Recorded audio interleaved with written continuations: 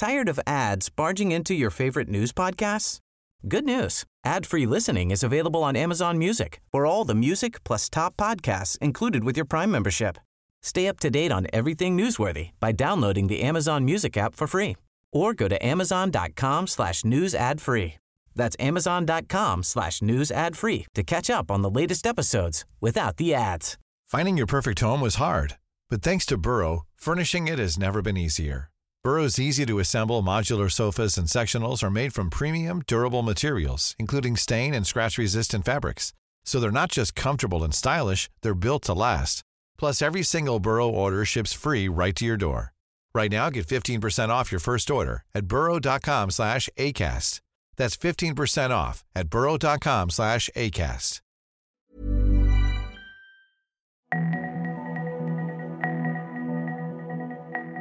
Hello all, it's Catherine Murphy. You're on Australian Politics Live. I'm joined this week by my Canberra pack. Hello. Hi, Murph. They're smiling at me. They may even laugh.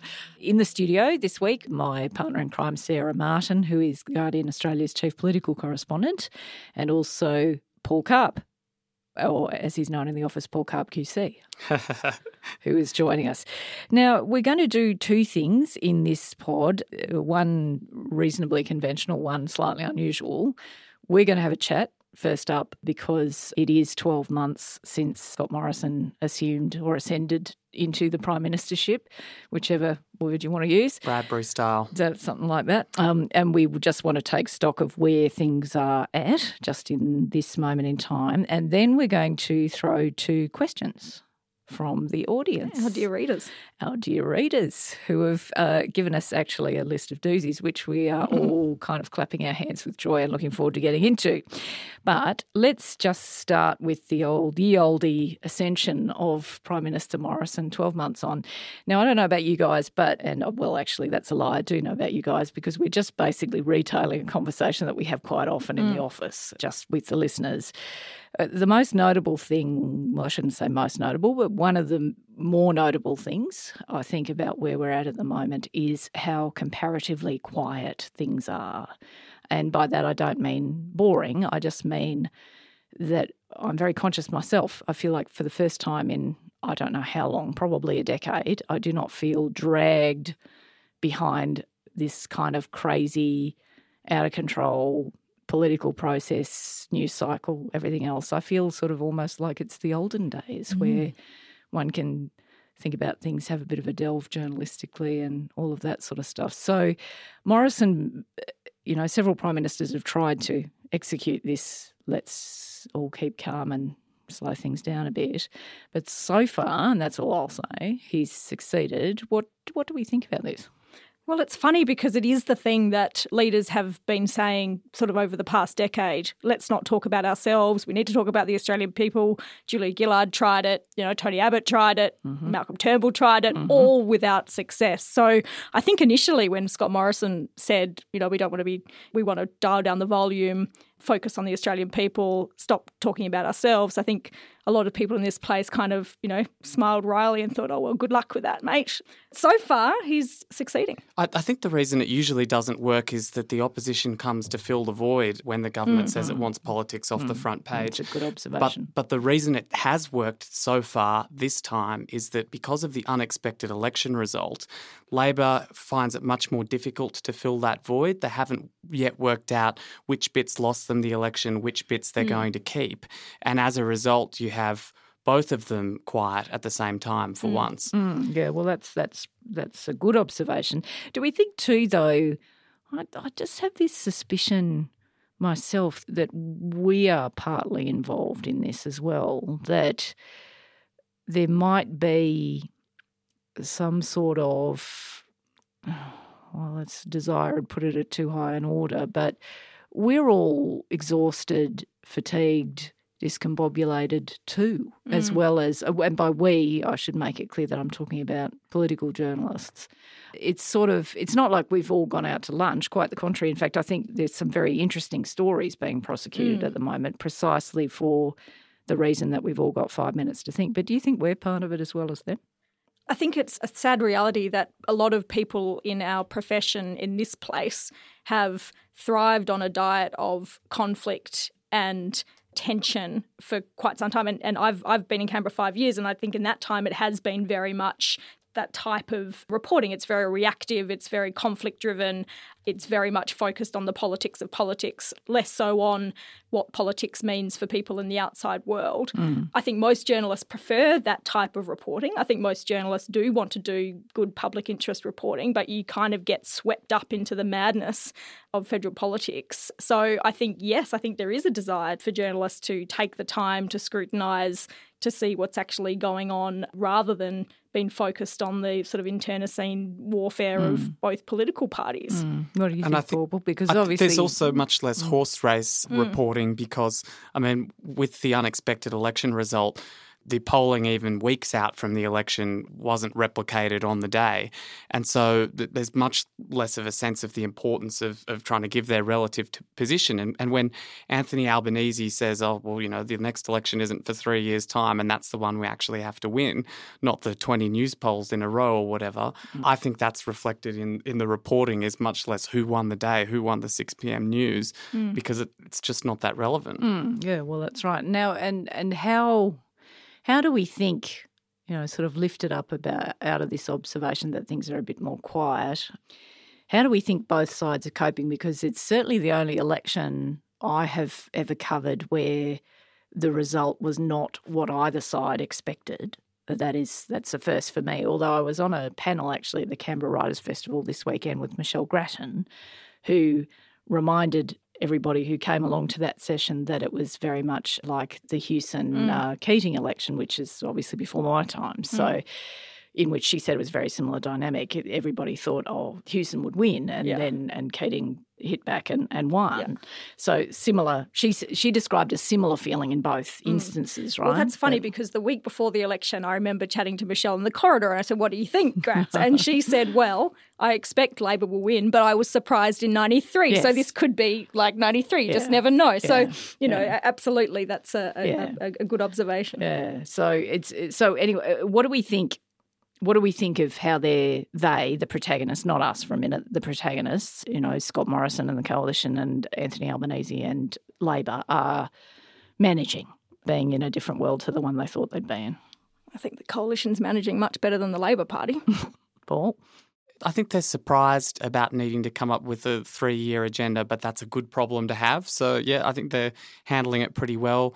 And the few breakouts are from backbenchers that are like, now we're in power. Let's really do something. Let's turn it up. You know, let's freeze superannuation or something. Oh, so, what do we think about that as a general dynamic? Because it's sort of, I think it's fair to observe that the government, you know, setting aside Sarah's point about Labor, we'll return to that in a sec, but the top-heavy, bottom-heavy phenomenon in this government at the moment. There's top-heavy, obviously Scott Morrison, you know, all-conquering hero, plus front bench, then a bunch of backbenchers or junior ministerial types who think that government needs to be about something other than winning an election you didn't expect to win. Henceforth, here are my bountiful ideas on a range of subjects. How do we think that's going to play out?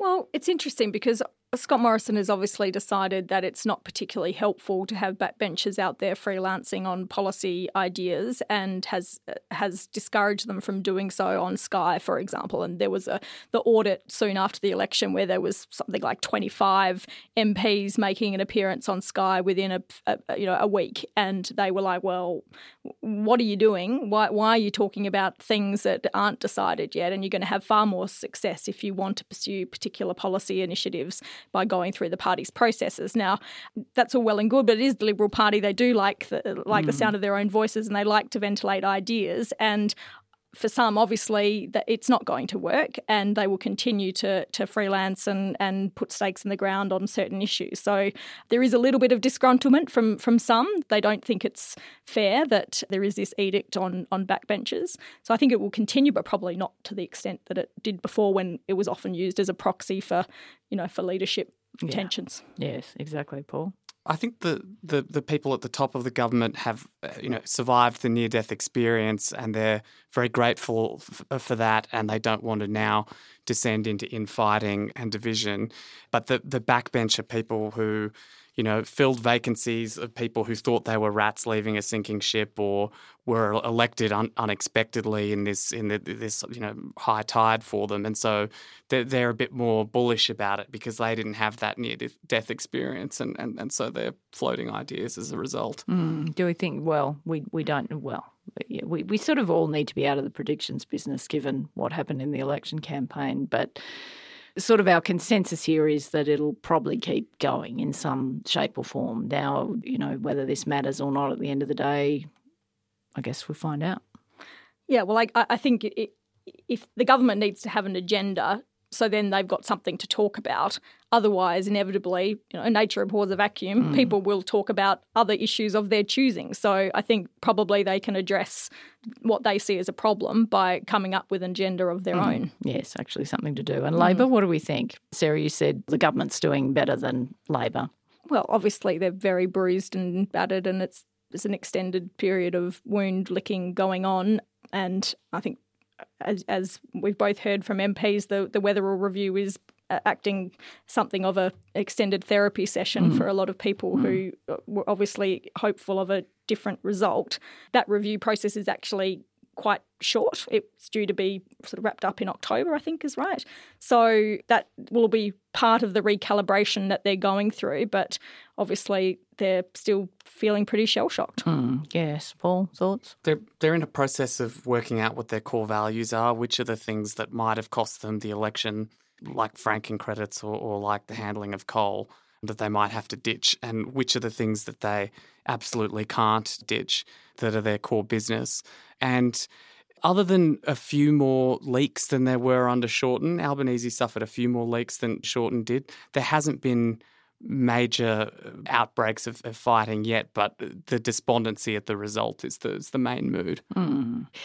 We'll move on now because we want to get through this list of questions. Now, apologies in advance to anybody whose question didn't get up in this list because there were a number and we won't be able to get through all of them. I won't name people because people have Twitter handles that may not be G-rated, so we'll the questions are No, well, that's right, yes. Anyway, just hold on to your hats, people. No, it'll be fine. Let's start with one that was slightly left field for me, but I did actually laugh out loud. We just call this one Peter Dutton, why? But the question was expressed this way. Why is Peter Dutton, this is sort of in the 12 months on theme, still in the position he is in? Is he like the headsman of a village? Interesting thought. And then it's a sort of summation. It's a dirty job, but our base wants us to do it, which I take to mean, forgive me if I've interpreted this question incorrectly, dear reader, that someone's got to be the bomb thrower. Somebody's got to come out and hate everyone or have the sharp rhetoric or be hyper-partisan and Dutts as your bloke. So, Peter Dutton, why, Sarah? Well, this reader clearly missed the series of Peter Dutton smiling articles that appeared over the past 12 months. Look, Peter Dutton, why? Well, look, we've got to remember Queensland in this equation, and we have to remember that while a lot of people were talking about Peter Dutton potentially losing his seat, he most certainly did not and increased his margin. So Peter Dutton is popular among certain parts of the population, deeply unpopular among certain parts of the population, but is seen differently by, as the dear reader suggests, the base. So, look, I think Scott Morrison wanted to avoid it. I mean, Scott Morrison's happy for him to be in that position.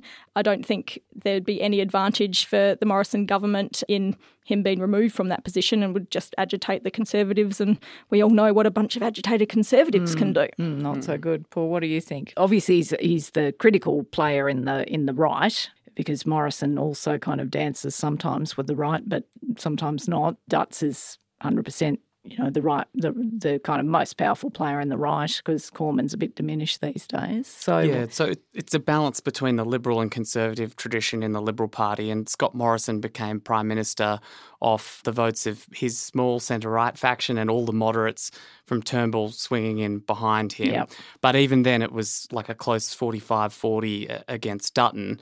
So the Conservative faction, the hard right faction, is very large.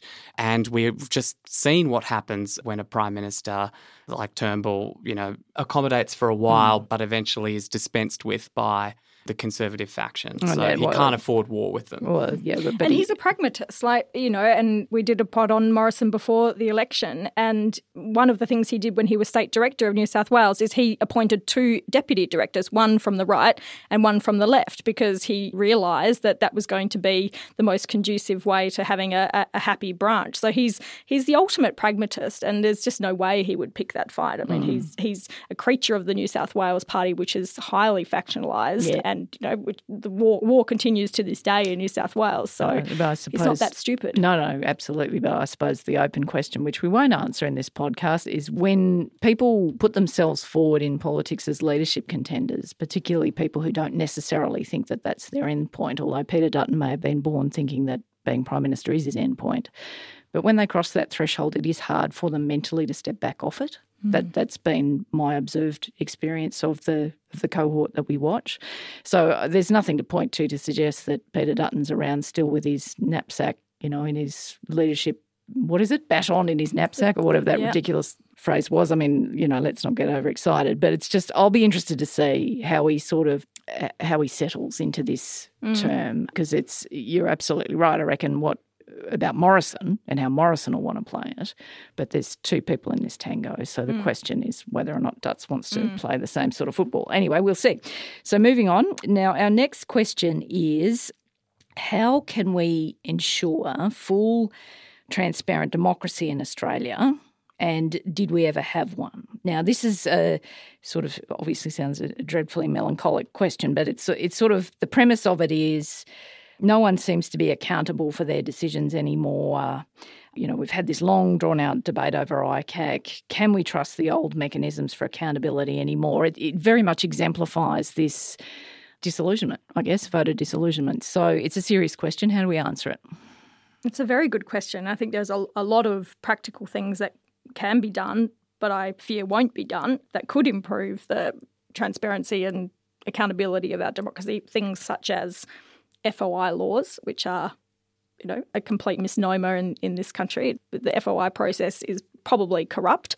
It is very difficult to get information from government departments, and we know that there's often negotiation between departments and ministerial officers about what is released and what is redacted. That would be a really good start if that was actually a properly independent, accountable process that was easier to access by journalists. But the list is long.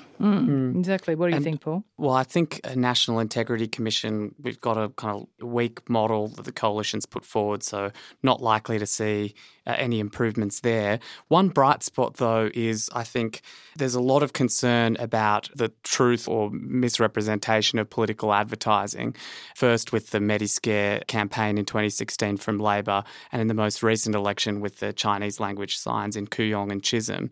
And of course, the Electoral Matters Committee looks at the last election, and I think that both parties do have an incentive now to try and draw a line somewhere, because otherwise we're just going to be circling the drain and setting a lower and lower bar on those things. It will be interesting, I agree, to see how both parties approach that committee process that you've just flagged. As in, just for folks listening on who don't know this, after every election, the Joint Standing Committee on Electoral Matters does a review of the election just gone and considers potential reforms to the electoral system as a consequence of what they've learned during the campaign. Now, Paul's optimism, which I applaud, is that maybe the major parties will have reached a point in terms of truth and truthiness that both see a benefit in trying to legislate for more truth, for more accountability, because otherwise it's one hell of an arms race we're entering about, basically you can say anything in an election campaign now and apparently get away with that without sanction. It's only going to get worse with deep fake videos as well, where, it won't be chopping up things that people actually said. It will be literally stuffing Making words them in up. their mouth with things they never said. Well, love, I could not agree more, but I think I would just say it like that. I think it'll be interesting to see what they bring forward and whether or not there any sort of productive armistice can be reached. I mean, the only reason I hesitate is not because I'm an old and cynical and dreadful person. It's just that it seems all of these integrity issues seem to me to be a no-brainer to a greater or lesser extent when you've got voters who are very alienated from the system. And yet we never quite get there. This is the thing that frustrates me with Morrison saying, oh, everything we do, we have to put the Australian people in the centre of our sights and it's all about the Australian people. Well, help journalists do their jobs and make the system more accountable. Truth in advertising, absolutely. FOI laws, real-time financial disclosure to donations to political parties. If someone makes a financial donation this week, we're not going to know about it until 2021. So, there's a whole bunch of things that if Morrison was genuine about improving the system so that Australians were at the centre of all our concerns, then I think there's a bunch of things that he could put on the table that would prove that. And I'll say by way of reassurance to the listeners, we will continue to prosecute these issues vigorously in our little team and we will do our best for you, I promise. Now, okay, so another question now. The government is signalling that it won't budge on its commitment to a budget surplus, even if there is a downturn. And obviously there's a live debate at the moment, given the trade war and other things, about whether or not the world is about to face a really massive economic shock that will obviously pick up Australia in its wake. Now, the questioner says, given the Australian government's response during the global financial crisis was viewed as world-leading, i.e. kept us out of a recession, why is the government keeping on saying that, if there's to be a shootout between stimulus and the surplus, that the surplus will win? Sarah? I think they're hoping they'll be able to pull off both. I think they are committed to the surplus and politically delivering that surplus is very important to them. Well, they've decided that is very important and I think they have little choice but to meet that. But I suspect that if stimulus is needed, then they will provide that stimulus because they don't want to be the government that plunges Australia into a recession because, again, just on the real politics of that, let alone the ramifications for people, that is extremely damaging and risky and everyone wants to avoid that at all costs. So if they can pull that off, keep the surplus and then stimulate, then I suspect they will, even if they just hang on to that one precious year of surplus. Exactly, missed it or got it by that much. Yeah, exactly. Paul, any other? There aren't too many levers to pull. I mean, the RBA only has one or two rate cuts left before we're at near zero interest rates. So I think they are hoping they don't have to, but if it got really desperate, they would if they had to. And they have sort of indicated that they are looking at, that they're aware of this problem, and Morrison and Frydenberg have both sort of said, there is infrastructure spending in the works and we are aware of this problem, don't think we're not aware of it. So no one can say they weren't warned. Yeah. And it's anyway, we could do a whole pod on all the intricacies of this argument, infrastructure, the limits of monetary policy, or anyway. But we've just given the short answer there, which is we think that they're sort of they're hoping for the best and planning for the worst. I think is probably the cut through on that. Now, where are we up to on my list? Okay, is there any evidence that the government actually has a policy program? Or will the next 3 years all be rhetoric? What do we think? Well, I've spent a lot of the last week watching reheated immigration and national security bills grind their way through committees. So some of the policy work or some of the policy agenda is just the last term stuff that was never done coming back, zombie-like back from the dead. So it's not complete. You're not hopeful. Silence. You're not hopeful, Paul, or you just think there's a backlog clearing and then maybe something bright will emerge on the horizon. I think they're like the ducks paddling furiously under the water, looking for stuff to do for the next 3 years. But there is actually some legislation there that it's just that it's old legislation come back and not what we'd call a new agenda. I mean, they're going to have to come up with a new agenda, and they, again, I think they've started that process. We know that Morrison has conducted a few of, and this is, please forgive the jargon, but some of these deep dives on policy. Could have been worse. Policy areas. So they've done things on Indigenous suicide and recycling, and there's another one, but I can't remember. But doesn't matter. They're doing a series of these policy discussions. We know they've put IR on the agenda, and Christian Porter will be releasing discussion papers on various things later in the year. So they are starting to do some work, but it's a short term of government. They're going to have to get their skates on to come up with this policy agenda that's apparently going to serve the best interests of Middle Australia. without picking too many fights. So unless they're planning to continue this small target strategy in government, which is not out of the question. No, not out of the question at all. Then we're going to need to see some action. Well, we'll keep you posted on action on the policy front. Now, time's totally against us. This is bad because there are so many questions. So I'm going to crunch together a couple here because this is quite interesting. So one reader wonders how we can overcome the straight bat approach from Morrison, which I interpret to mean, how do we get the Prime Minister to answer questions when he's very adept at not answering them? And then sort of related to that in that it's a media practice question, one reader wonders whether the media's assumption that Bill Shorten would win in May resulted in an unbalanced kind of scrutiny which helped contribute to Labor's loss on May 18. So let's start with the first. So anybody got any bright ideas about how we get Scott Morrison to answer a question he doesn't want to answer? I'd like to hear the ideas. Well, exactly. He's a tough one to crack. If we could all agree that there are certain questions that they've never answered, like what are you going to do if Kyoto carryover credits don't count towards the Paris targets? If we could all agree that there are some things that are very important that he's never answered, then, together we could keep asking it until that at least that fact is exposed, if not the actual answer. I think that is, sort of the wisdom of babes, and I don't mean that in a patronising way about my colleague, about the QC.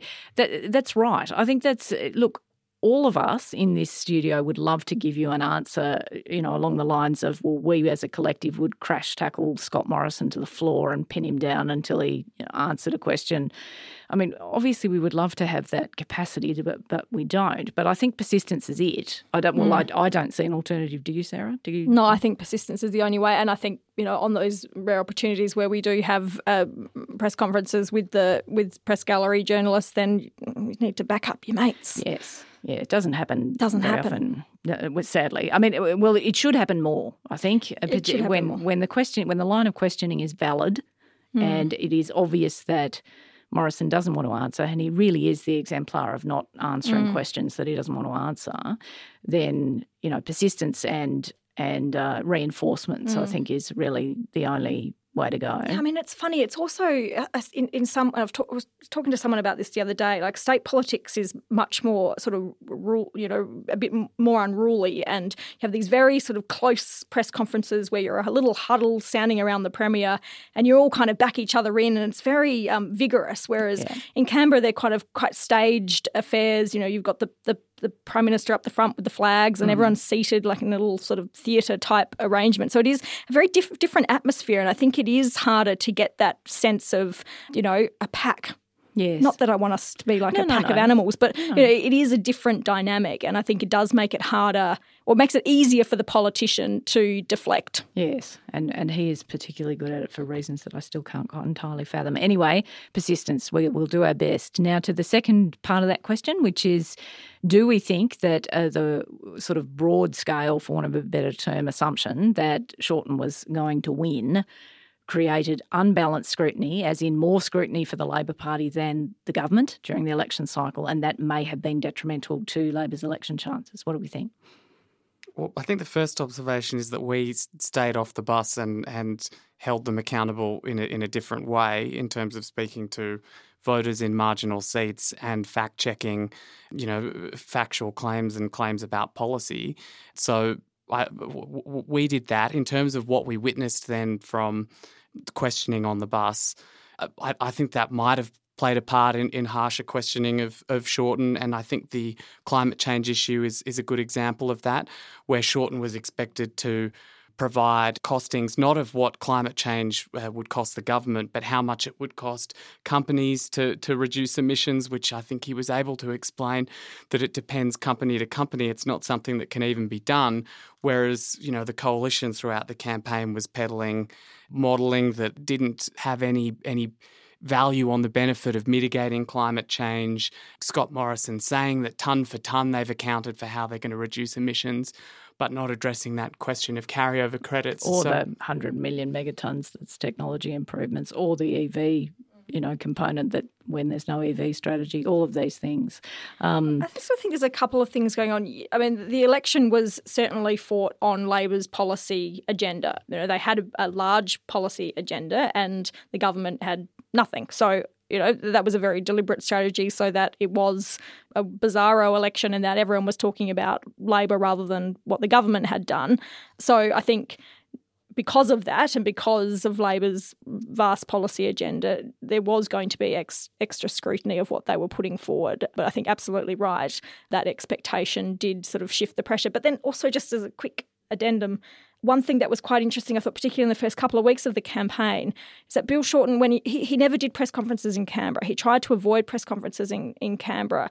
So I think in that the initial stages of the campaign, he probably did feel a bit of extra heat, or it felt a bit more heated because there was some sort of pent-up, desire on the part of the gallery to put questions to Bill Shorten. Yeah. One other thing I would observe just very quickly, because it's not obvious, we are slightly in a no-win position, we political reporters, because there was an enormous amount of criticism, for example, after the 2013 election campaign that Tony Abbott won.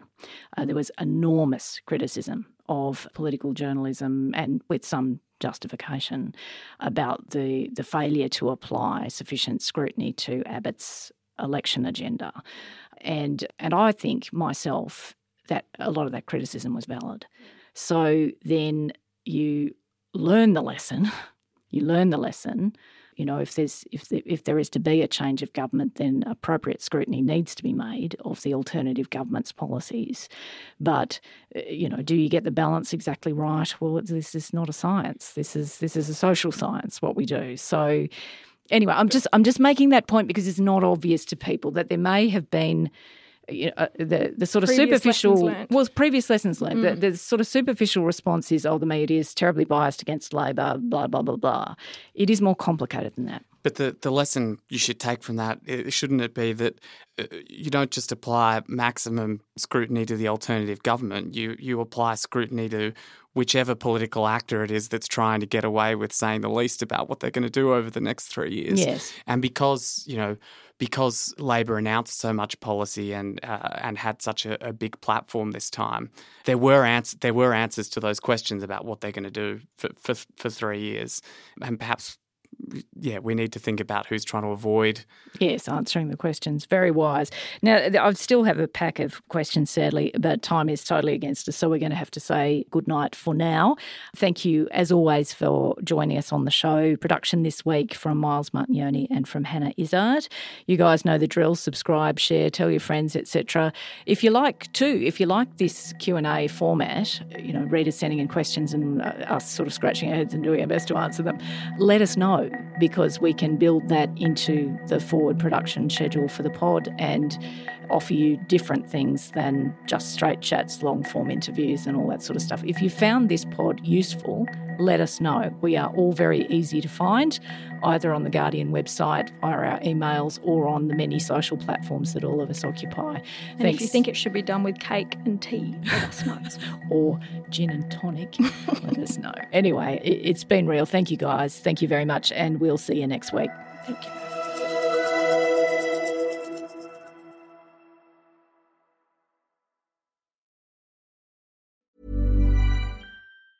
Tired of ads barging into your favorite news podcasts?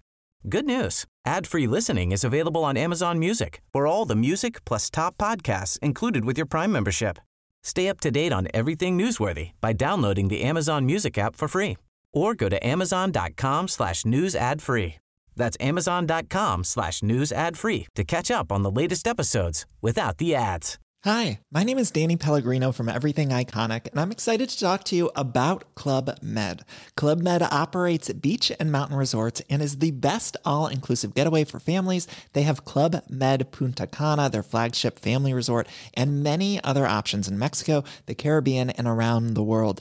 Club Med are the pioneers of the all-inclusive concept, which is the best way to vacation. Great for families, groups, or even solo travelers looking for land and water sports, delicious food, and a place to make unforgettable memories. Visit clubmed.us, call 1-800-CLUB-MED, or your travel advisor.